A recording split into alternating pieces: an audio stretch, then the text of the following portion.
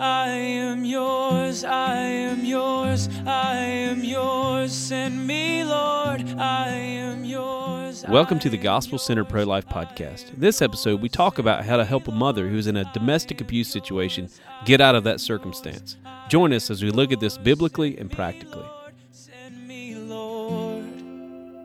I felt your passion, I've touched your heart. Use me, Lord, use me, Lord. Welcome to the Gospel Center Pro-Life Podcast. Appreciate you guys joining us, and we're going to jump right into our subject today. And it's a subject that we've just recently, it's not that we've recently faced it, but it's just we've recently honed in on this subject. Right. And it has to do, of course, with sidewalk counseling. Mm-hmm. It has to do with what we call hard cases.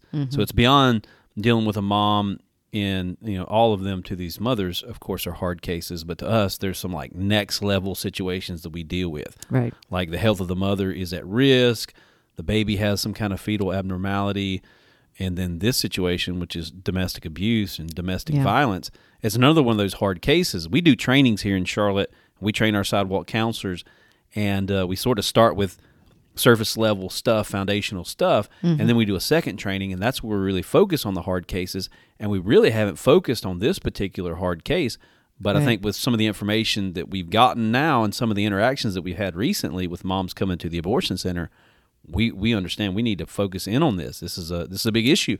Some of the statistics that you've dug up really do help us to understand how big of an issue this really is. Right.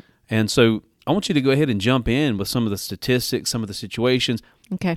But first, why are we covering this? You've dealt recently with some women that have had this. Yeah, this I've going had on? 3 cases in the past few days of domestic violence where I knew it was domestic violence. They told me. I've probably had many, many cases in the past and never knew. It's a deep, dark secret, very difficult for the women to leave the situation. Fear is overwhelming. And the woman I talked to today said that the guy tried to shoot her. Wow. So, I mean, it's a very serious issue, and we need to know how to deal with it because I will be very honest, some of the strategies I've used in the past actually probably put those women in increased danger, and I had no idea. And I'm sure I'm not alone. I'm sure that there are other people who have not really studied domestic violence, but they're, like me, trained in dealing with abortion-determined women, but not with a really great understanding of the mindset and what's involved in domestic violence and in how to best help those women out of a domestic violent situation. Sure. So this was really valuable, I think, for me in learning, looking over the research and finding out some facts about domestic violence and then working through some strategies that we could impart to other sidewalk counselors. Yeah. So we've done in the past, and I believe we did a podcast about it, but I know we have an article out on the Sidewalks for Life website dealing with hard cases in the situation of rape. Right. And you actually did a training video about that that's on the Sidewalks for Life site. Yes. Yeah. We're also going to put an article about this out on the Correct. Sidewalk for Life Right. website to help equip you who are out there on the sidewalk to deal with these hard cases. So hopefully as we dive into this podcast, you'll be able to get this information. You'll be able to apply it out there on the sidewalk, or maybe if you're working in a pregnancy center. I'm sure in pregnancy centers, I know they're encountering these sort of situations. So how do we deal with these situations? What are some of the statistics? It helps us to know the numbers in order to know the magnitude of the problem so that we can understand this is a problem we need to address. Right. So you've written an article. We're going to throw it out on the Sidewalks for Life website so you guys can access that. But stick with us in this podcast because there's going to be some important principles, some stuff that I've learned, some stuff that you've learned, Right. Vicki, Yeah. and some stuff that hopefully we can teach you guys. Yeah. To show you the enormity of the problem, some of the studies indicate that more than a third of women who abort are in a domestic abuse situation. That's a pretty staggering number. That is. When you told me that statistic, I was pretty amazed that this is a massive problem. Yeah. And I know that even though it's not a situation that I've been cued in on, like probably more and more as I'm paying attention to some of the things that you're sharing, I'm going to recognize some of these markers more and more. Right. And I'm going to see it's like this problem going on under the surface. And once you scratch that surface, you begin to see, oh, wow. That's right. And it's not just an academic understanding that, oh, good, now we know how many people out of the 19 are domestic abuse, but it will change how we interact. It should, based on, I think, based on what I discovered anyway, and what the research shows, that there are some things that we can do that are very counterproductive to that woman's safety and to trying to help that relationship to become a healthy relationship. Yeah. And I think also these situations where we're talking about, we did a podcast months and months ago about women that come to abortion clinics are not victims. Right. And that's true. They're not victims. That baby is the victim. But there are situations in which women are victims of other circumstances. That's right. And we need to understand that. We need to meet them where they're at, never justifying abortion. Abortion is never the solution to domestic abuse, domestic violence, to sex trafficking. Yes. We'll do a podcast, hopefully in not too long, we'll do a podcast about that, because those situations, just like domestic abuse, domestic violence situations, a lot of times the abuser uses abortion as a cover-up. Same thing with sex trafficking. Right. The trafficker uses abortion as a cover-up, and that's been well documented. Yep. So we'll touch on that here, but the point of this is that if we are cued into these situations, their reality is there are women that are going into that abortion center that may not outwardly appear to be victims of domestic abuse and domestic violence. There are many that are, and the statistic that you're going to share kind of helps that, or some of these statistics, and that one-third statistic, one-third of women that are having abortions are in these situations is a staggering statistic. Yes. From what the statistics tell us, it's 1/3 of all women will have an abortion. Right. So if you think about that, 1/3 of 1/3. So, I mean, a staggering number of people that are affected by domestic violence and domestic abuse. And we need to understand that. Yeah. These are some of these women we're encountering at the abortion center are in these situations, and we need to understand that. So hop into some more of what you've got there. So, we'll go right into some of these statistics then. All right. There's no doubt that the issue of abortion and domestic violence are linked. Yeah. 1/3 of the women are involved in domestic violence. So approximately 5% of U.S. women have had an intimate partner who tried to force sexual activity that would result in an unwanted pregnancy on them in their lifetime. Estimates of domestic violence in abortion patients range from 12 to 35%, and that includes sexual, psychological, and physical abuse. The results that indicate a positive relationship between physical violence and the number of abortions that a woman has had. In other words, the more abortions a single woman has had, the more likely and the increased incidence there is of domestic abuse. And we see that all the time out at the abortion center, that women have had multiple abortions. Yeah, absolutely. It's actually rare to come across someone who's only had one. Yeah. Honestly. So that, given what this research is saying, there's a pretty good likelihood. You see a woman who's had 8 abortions, she could be. That's something to keep your eye open. This could be someone who is a victim of domestic abuse. Women seeking an abortion are more likely, up to 3 times more likely, to have experienced domestic abuse than women who continue with their pregnancies. Okay. So just by the very fact that they're there having an abortion, that tells you right away the likelihood of abuse is pretty high in these women. Let's see. Here, this is interesting. Unlike pregnant women who are going to be receiving prenatal care, twice a month, sometimes even more, with a doctor. So they're seeing a medical professional on a regular basis. And so there's accountability. They have that opportunity to talk to the doctor and say, hey, the doctor will pick up on clues and can maybe expose sexual abuse. But in a woman who has an abortion, that's not true. Yeah. She is not having that regular medical visit by someone who might recognize the signs. And so the sexual abuse goes on and on and on. Yeah. And that goes back to that, these two things tied together, just like sex trafficking and abortion. domestic abuse and domestic violence tied together with abortion, in that the abusers are using abortion as a cover-up. It's that same dynamic. Abortion's right. not a solution to Yeah. a problem. Yeah. It's in addition to the current problem that's going on. What I found in the lady that I spoke with a couple of days ago, and this is true of many, many victims of domestic abuse, they are often mirroring what they saw growing up. Yeah. They're not only the men are becoming abusers because they saw their father abuse, but the women are seeking on some crazy psychological, I don't quite understand it level, they're seeking people who are abusers. Well, it's one of those dynamics where you're comforted almost by, I don't even know how else to say it, but Yeah, it's what what you you're know. used to. It's what you know. Mm-hmm. And it's a sad reality. Now, in all of what we're talking about, we never leave God out of the equation. God Right. can intervene, and God will intervene if people surrender to Him. Even these abusers can ultimately get saved and come to the Lord and confess their sin and own up to their crimes.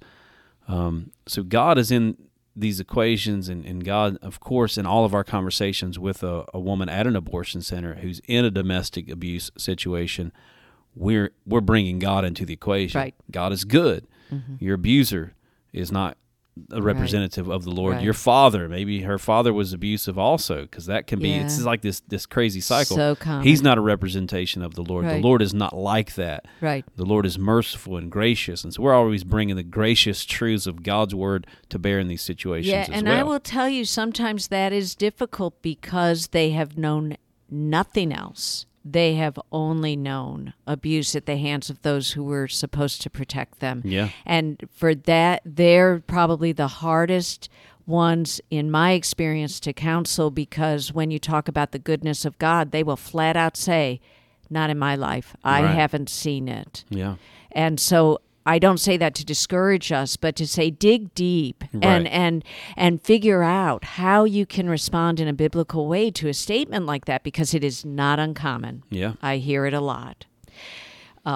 So this is a really important one. Elective pregnancy termination, abortion, among women with sexual abuse was associated with sexual assault, lack of control over contraceptive choices, and coercive decision-making. And that coercive decision-making is really, really an important thing to think about and dwell upon, because these women are being coerced, not only in whether to abort or not, but in every choice in life, Yeah. to the point where they no longer are making choices. They are letting someone else make the choice for them.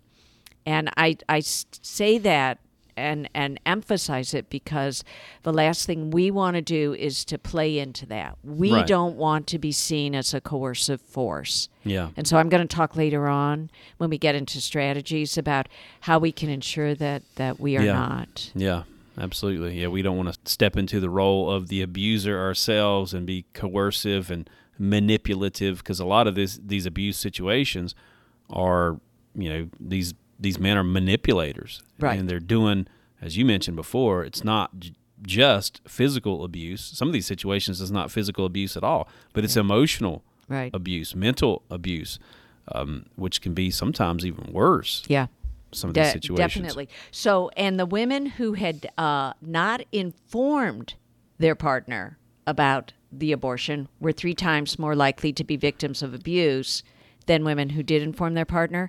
And again, that's a really important thing to know, because oftentimes a woman will drive into the abortion center and the man will come over and talk to us and say, I had no idea this was an abortion center. Yeah. And we have always, at least I have usually felt like, oh, the poor guy. And well, Yeah. I don't say what a creep that woman is, but I feel bad for the guy, and I feel harsher towards the woman, when in fact that could be a tip-off that woman is in an emotionally or physically abusive relationship. She sees the abortion as the only way to escape this terrible life that she doesn't know how to escape. And she knows that if she has this child, not only is she now further tied to this man, but the statistics also show that abusers use the children to further control the woman, threatening the woman with, the safety of the children or whatever. But they also abuse the children quite often. Yeah.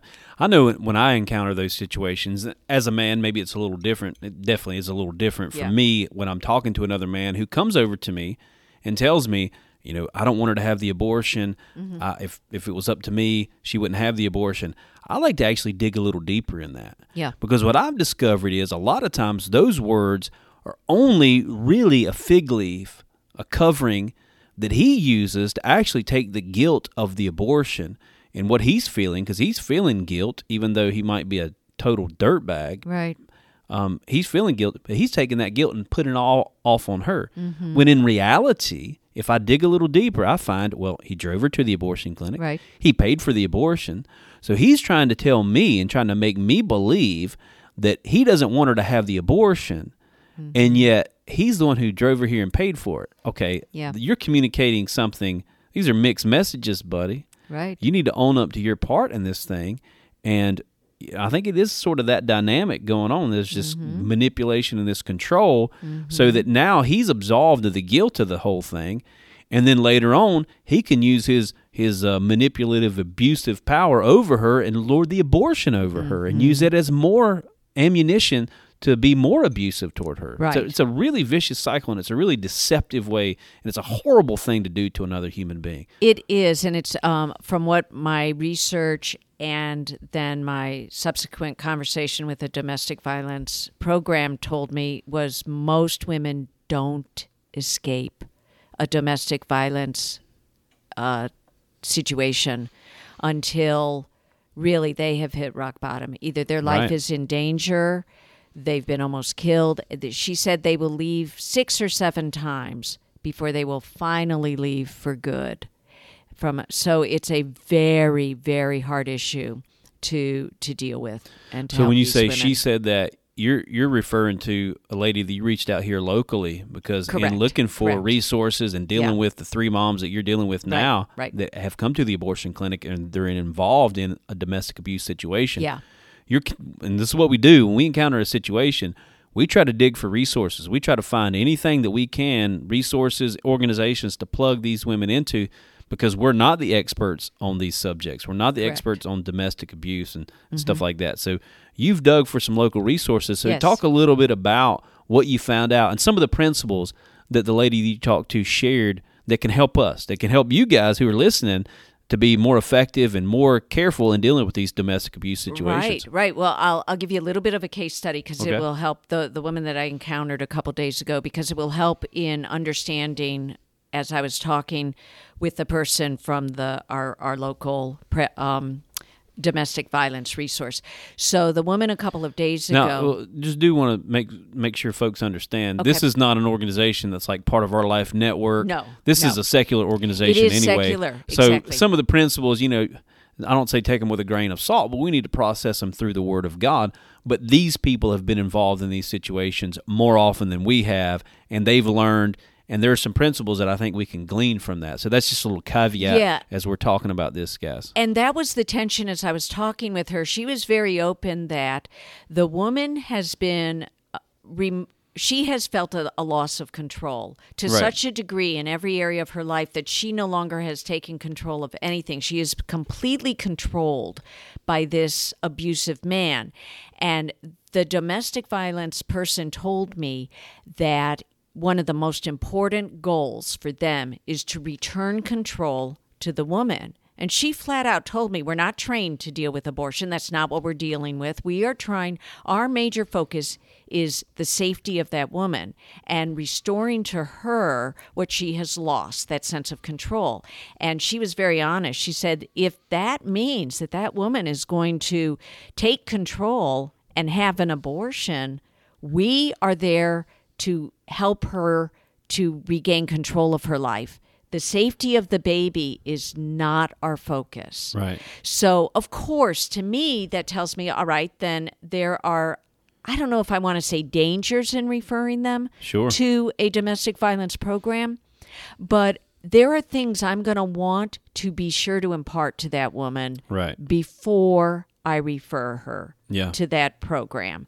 Yeah. And maybe we can talk about that a little bit later as we go into the strategies. Yeah, and maybe this is a point where I can just mention to you guys who are listening, maybe there is. We did a little bit of Googling. Yeah. And we've looked for nationally some Christian organizations, because what we don't want to do is we don't want to refer a woman to a domestic abuse organization that's going to maybe try to convince her to have an abortion. I mean, we certainly don't want to do that. And I do want to be careful in saying that, because the woman I spoke with was very careful to say it's not that we would convince them. Sure. That's not their goal, but they do want to restore that loss of control. And in so doing, they may yet make a choice for abortion. And they're not going to, it's not that they're supporting the choice for abortion, they're supporting the ability to take control of their choices and not have someone else controlling their choice. Right.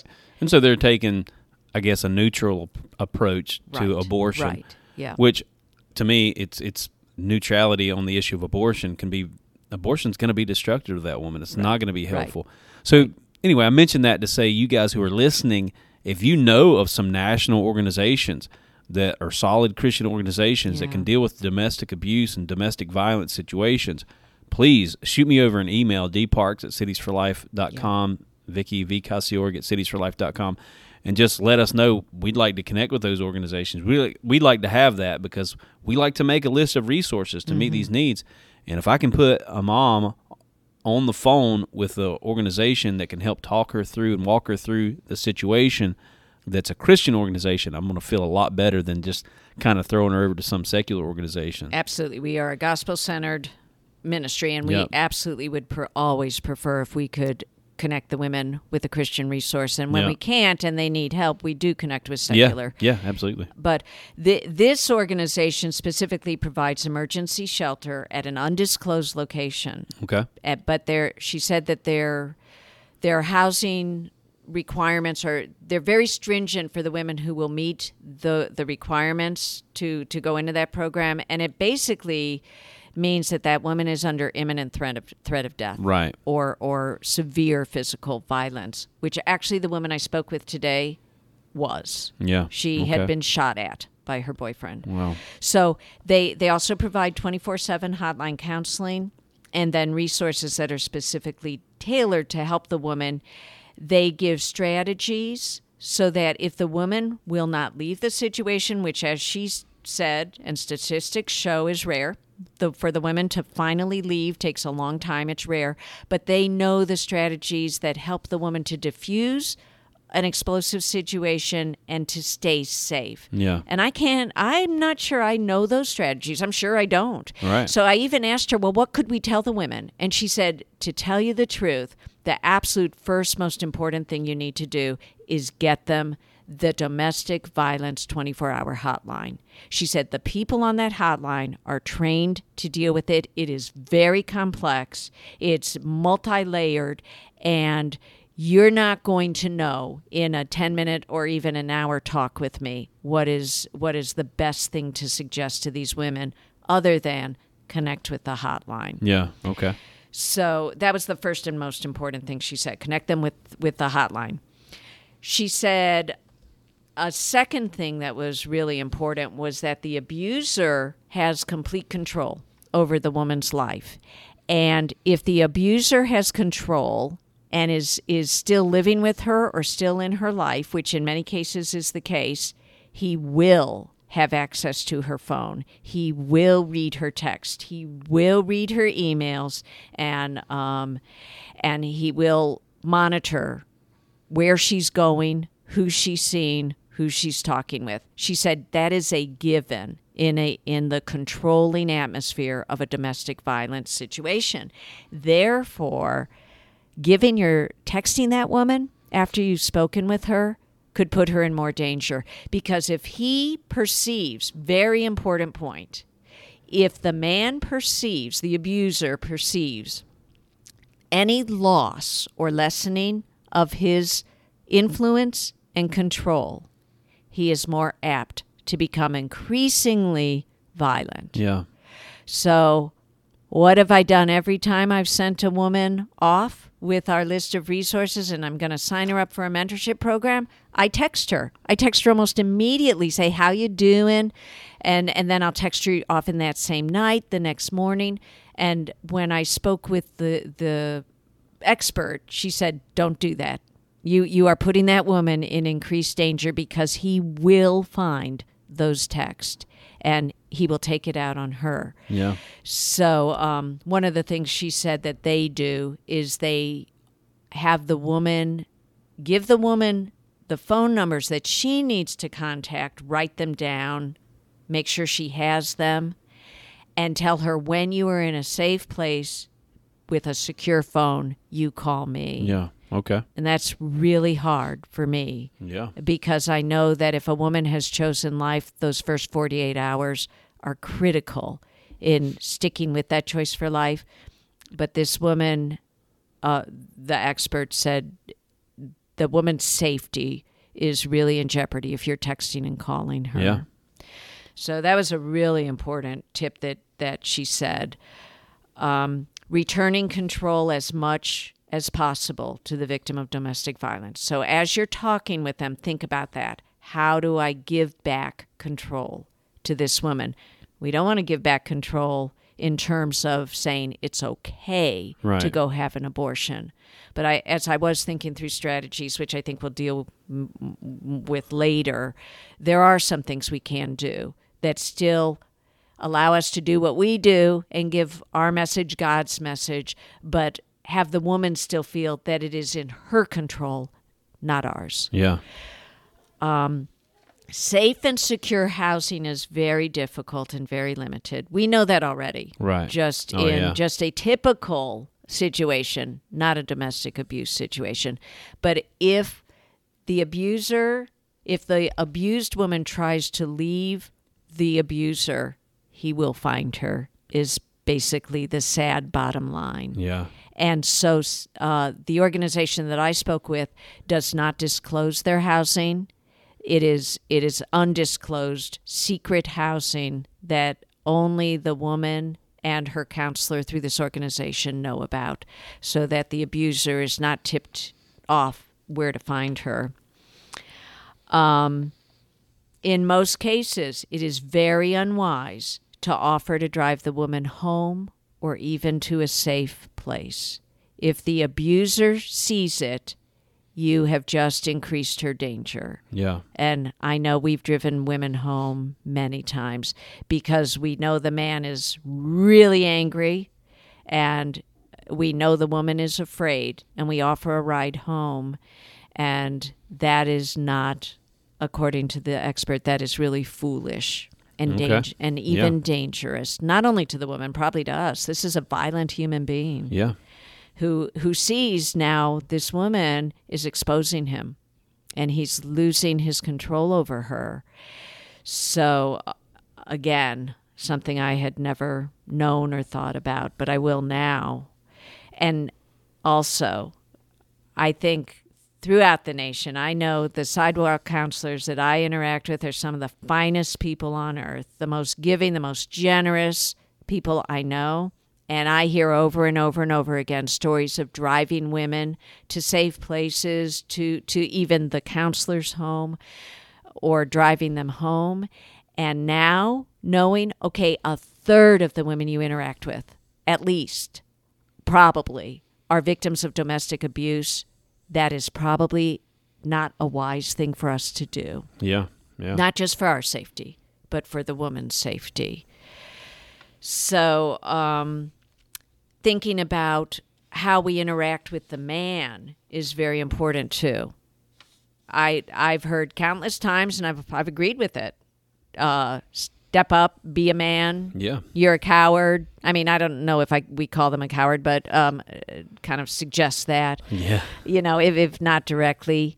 So think about it. You're facing a man who, being in control of that woman, that's what he is feeding off of. And if there is an attack on him, imagine what that's doing to that mindset. Oh, yeah. So we still have to do what we know God has called us to do. Right. Right? And that's beyond a shadow of a doubt. Bring God into the equation, share the gospel. But now, how do we do it? With all this information. And at first, I just sat home and thought, I have no idea. Honestly, my first response with this information was kind of to feel paralyzed. Yeah. That's not where I ended up, because Thank God. God always gives us great wisdom. Yeah. And you had started, or told me when we had started discussing this, about a biblical passage. And honestly, I don't remember what it was. But if you come up with it, I remember thinking when you were talking about it, it had to do with control. And I remember thinking that's really a good passage to share with people in this situation. So if it comes to you, Okay. if it comes back to you, mention it, because if it was comes back good. to my mind, I will share it. It with was you. good, Trying to but think of there what are passage some. you're talking about. Yeah, there are. You do think you remember? No, I'm trying to think of the Okay. passage that you're talking about in particular. Well, so here's where we are then. What do you do with all this?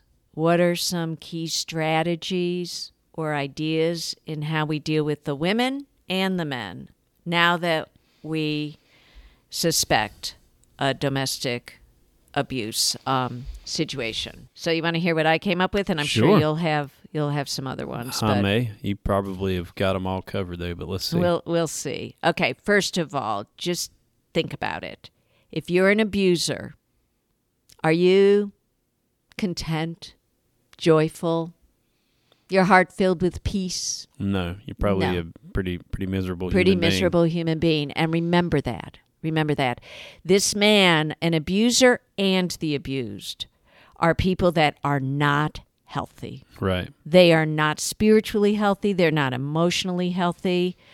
And so know that while it may be buried very deep in their psyche, they want out. No one wants to be an abuser. Many of them have lived abuse their whole life. This is all they know, I'm not going to discount that there isn't evil, outright Sure. evil and demonic possession, but I think it helps to remember neither of these people are in a place where they really want to be. Yeah. And what's the answer to that? Well, it's bringing the Lord and His truth Yeah. into the equation, bringing Yeah. the fact that God rescues and saves all who come to Him. Yeah. So I thought the first thing would be to state facts. Yeah. Be very careful about name calling, especially, to both to the abuser and to the abused. The abused has had enough name calling to last her a lifetime. Yeah. And the abuser is, we already know, a violent, controlling man, very immature, very unhealthy, dealing with loss of control. And if he's hearing what he feels is challenges to who he is in his control, you're probably going to make the situation worse. So if I call him a scumbag or Yeah. a dirtbag, I think I did that earlier. Okay. But I still believe that men that abuse women are scumbags. Yeah, But I yeah. probably wouldn't call him that to his face, certainly Yeah. in that scenario, right? So what's your motivation, though? Is your desire that he goes home and beats her up? Obviously not. Of course not, yeah. So what can we do that will be less likely to result in her being attacked? And sometimes I think that is going to mean that we're going to need to hold back on some of the stuff that we really feel Yeah. and believe in how we deal with him. Yeah, because we want to make sure that, of course, we want to protect that baby. Right. Because the scenario is at the abortion center, here's a man, here's a woman. It seems that maybe there's an abuse situation going on. We want to save that baby. We want to reach that woman. And we care, regardless of what other people say, we care about both that woman and that baby. And we Yeah. care about that man too. But Yeah. as far as our primary objective, we want to save that baby. We want to reach that mom. And so I think, and you tell me if I'm wrong, Okay. I'm going to focus my conversation and my speech toward her. I'm going to be as gracious as possible, of course, if I perceive that could be the situation. And I'm probably not going to say, which I might be inclined to say, but in the conversation that we're having, I'm thinking I'm probably not going to say, if he's abusive, come over here, we can help you. I'm probably not going to call it out like that because it's probably not going to be helpful at all, and it's probably going to make things worse. And I know I have called that out before, or something similar to that. Maybe not that directly, but similar. And now I agree with you. I would not call that out. So state facts about the humanity of the baby, facts about useful resources, facts about biblical truth of the sanctity of human life. And the goal is, if you state the facts and the truth of the gospel, but in a factual manner, this is what the Bible says, this is what's true about the baby, this is what's true about the resources we can offer, you are giving the woman the ability and the tools to come to a conclusion on her own. First of all, you're not coercing her, you're just saying these are the facts. Yeah. And you're giving the abuser an opportunity to hear some truth that he might not otherwise take in, such as the truth of God and God's clear desire for what a family is supposed to be. And I think that was the story that you told me that I can't remember, but about what a man is supposed to be and his role. Well, that's Ephesians chapter 5. And it speaks of husbands, love your wives as Christ loves the church. Mm-hmm. And rather than lording your power over her and abusing and manipulating her, you're supposed to lay your life down for her. That's what we're called to do. We're called to, rather than take advantage of women and children, we're supposed to protect them. And the example here in Ephesians chapter 5 is of Christ. What did he do? He didn't abuse his church. He actually lays his life down for his church. And that's the example. Love your wife as Christ loves the church. This is, by the way, exactly. This is what you were saying earlier on, that I thought this is perfect. I think this chapter, these verses, they're not specifically targeting, hey, you abuser, you control freak, you violent man. You're giving right out of Scripture the truth of who Jesus was and what he commanded all men to be, right? Yeah, and absolutely. And that is the biblical truth. Right. And that is how, even though maybe society at large and other cultures and things like that, even people who claim to be Christian, have over the years made manhood and the authority that God gives us as men a license to abuse and take advantage of and manipulate and lord their power over their wives or the women that are supposedly under them. That's not the way the Bible views it. Right. Leadership in a biblical context is servant leadership. Mm-hmm. Serving your wife, loving her, laying your life down for her. Now, I'm not going to go into a whole thing about leadership and the structure of family, but as far as God's word is concerned, men are supposed to be leaders, but not tyrants, and certainly not abusers, but those who lay their lives down for those who they're called to lead. Yeah, and I think that this would be a whole other podcast and not one necessarily that is our subject, but the submission issue I can see being used easily, twisted, in a twisted and corrupted manner to support almost, not a direct abuse, but but feed into that abusive mentality. Oh, absolutely. I mean, abusers, people will use whatever means they can to manipulate people. They'll use the Word of God. They'll use whatever they can come up with to use. But God's Word certainly is not in support of that sort of behavior. God's Word is against it. Again, husbands, love your wives as Christ loves the church. And gave himself for her. So that's a biblical reality. Yeah, and the truth of Scripture is that even to a man who is as despicable in many ways as one who would abuse a woman or a child, even he can be reached by the power of Scripture. And we can't forget and it's that. the Holy Spirit's work in That's right. their hearts. And that's what's not in the secular domestic abuse programs. And so I'm not saying just hand these women over to these programs and pray that all will be well. I think we have an absolutely God-ordained critical role to introduce the gospel. And I'm just suggesting maybe there's ways we could do it that might be a little bit different than we are right now in light of this information. Absolutely. Okay, the second one we kind of touched on: avoid accusatory or condemning language or name calling. Yeah. Counterproductive. Number 3, if the woman has lied to the man about the facility being an abortion center, consider the possibility that she fears his anger and control, and it's an abusive relationship because it's going to alter how you speak to the two of them. Yeah. By the way, things may be different if the woman comes without the man or if the woman comes with the man. If she comes without the man, you're going to be able to really talk with her very specifically and give her the important numbers and have her call you. If the man is there, you're going to have to be a whole lot more careful. Sure.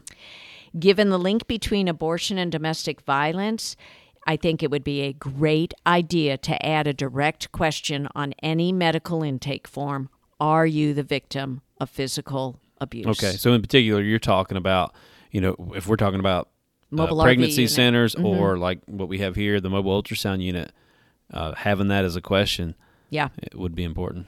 And I think if we counsel women car side or on the sidewalk, it should just be part of our regular questioning. Knowing a third of the women statistically are in domestic abuse, I think it should be one of the first things we ask. If the man's not there, if the man is there, if you can get her alone and ask her privately, but are you in any danger? Does he hurt you? Yeah. I think just be direct, be blunt, and give them that opportunity to answer. If they're ready at all to leave the relationship, hopefully they will answer that. Look for opportunities to provide her with the domestic abuse hotline, but you got to try and do it without the abuser knowing. If we don't have it on our literature, it should be. Because if it's nestled in with a whole bunch of other resources, it's not going to red flag the abuser who might be looking at the resources. He might just be looking at, oh, look, there's all these resources. But if you include the domestic abuse hotline, she has hopefully accessed then an opportunity to call that. Yeah. Okay. Empower both the man and the woman with a godly vision of what a family can be. We talked about that a little bit from a biblical perspective. Paint a positive picture of mutual submission, which is exactly what you talked about there. And I think that's one of the most important messages we can give them, because my heart hopes, my spirit hopes that both of them are yearning, even though they don't know it, for a better, healthy relationship. Share the gospel if they're showing any interest in listening to it, and share it to both of them if they're willing to listen to it. We know it's the only hope for true transformation. Be sure the woman has your first name and number so she can contact you if you're the counselor. Would not share any private information like a last name or an address, especially when there's a violent person in the equation.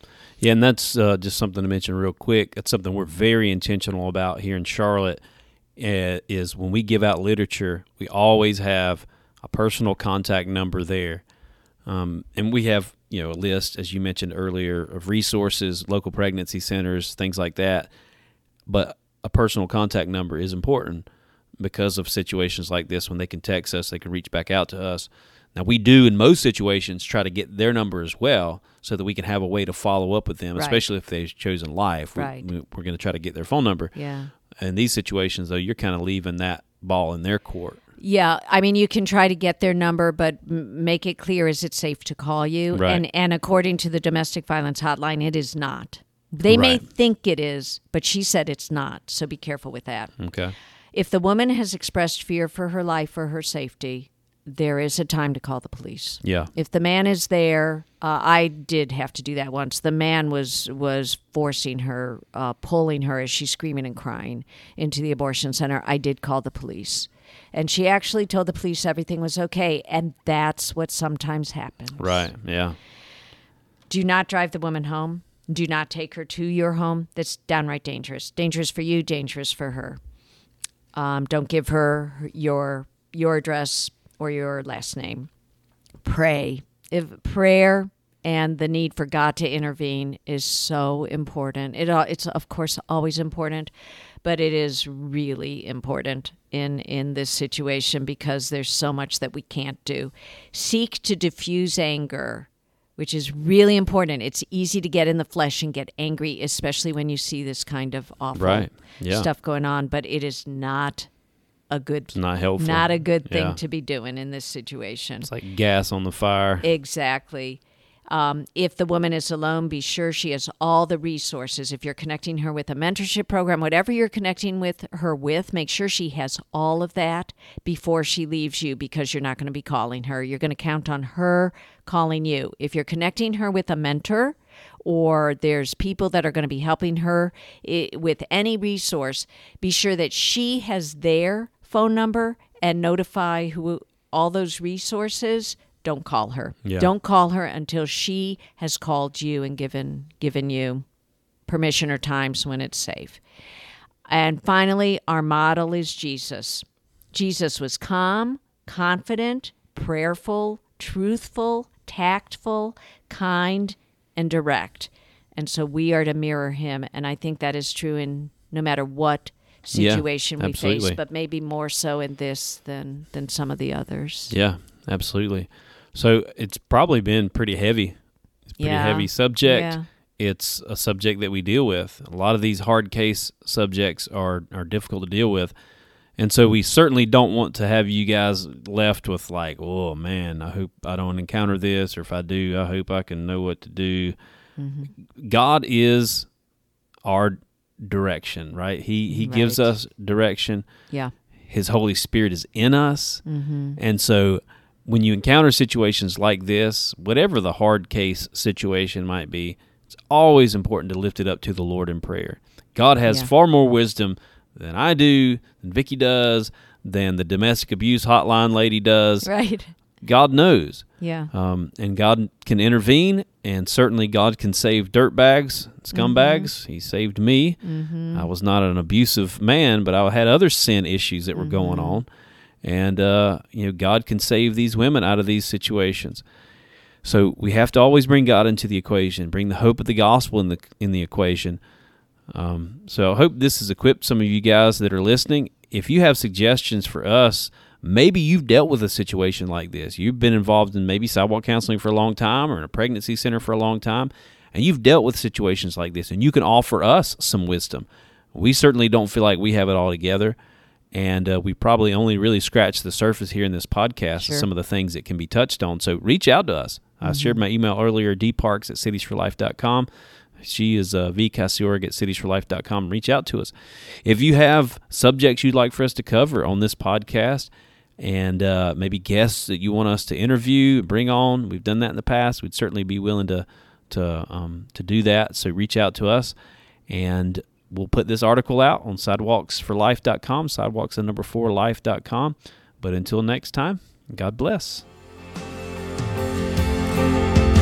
Give me an outlet for love.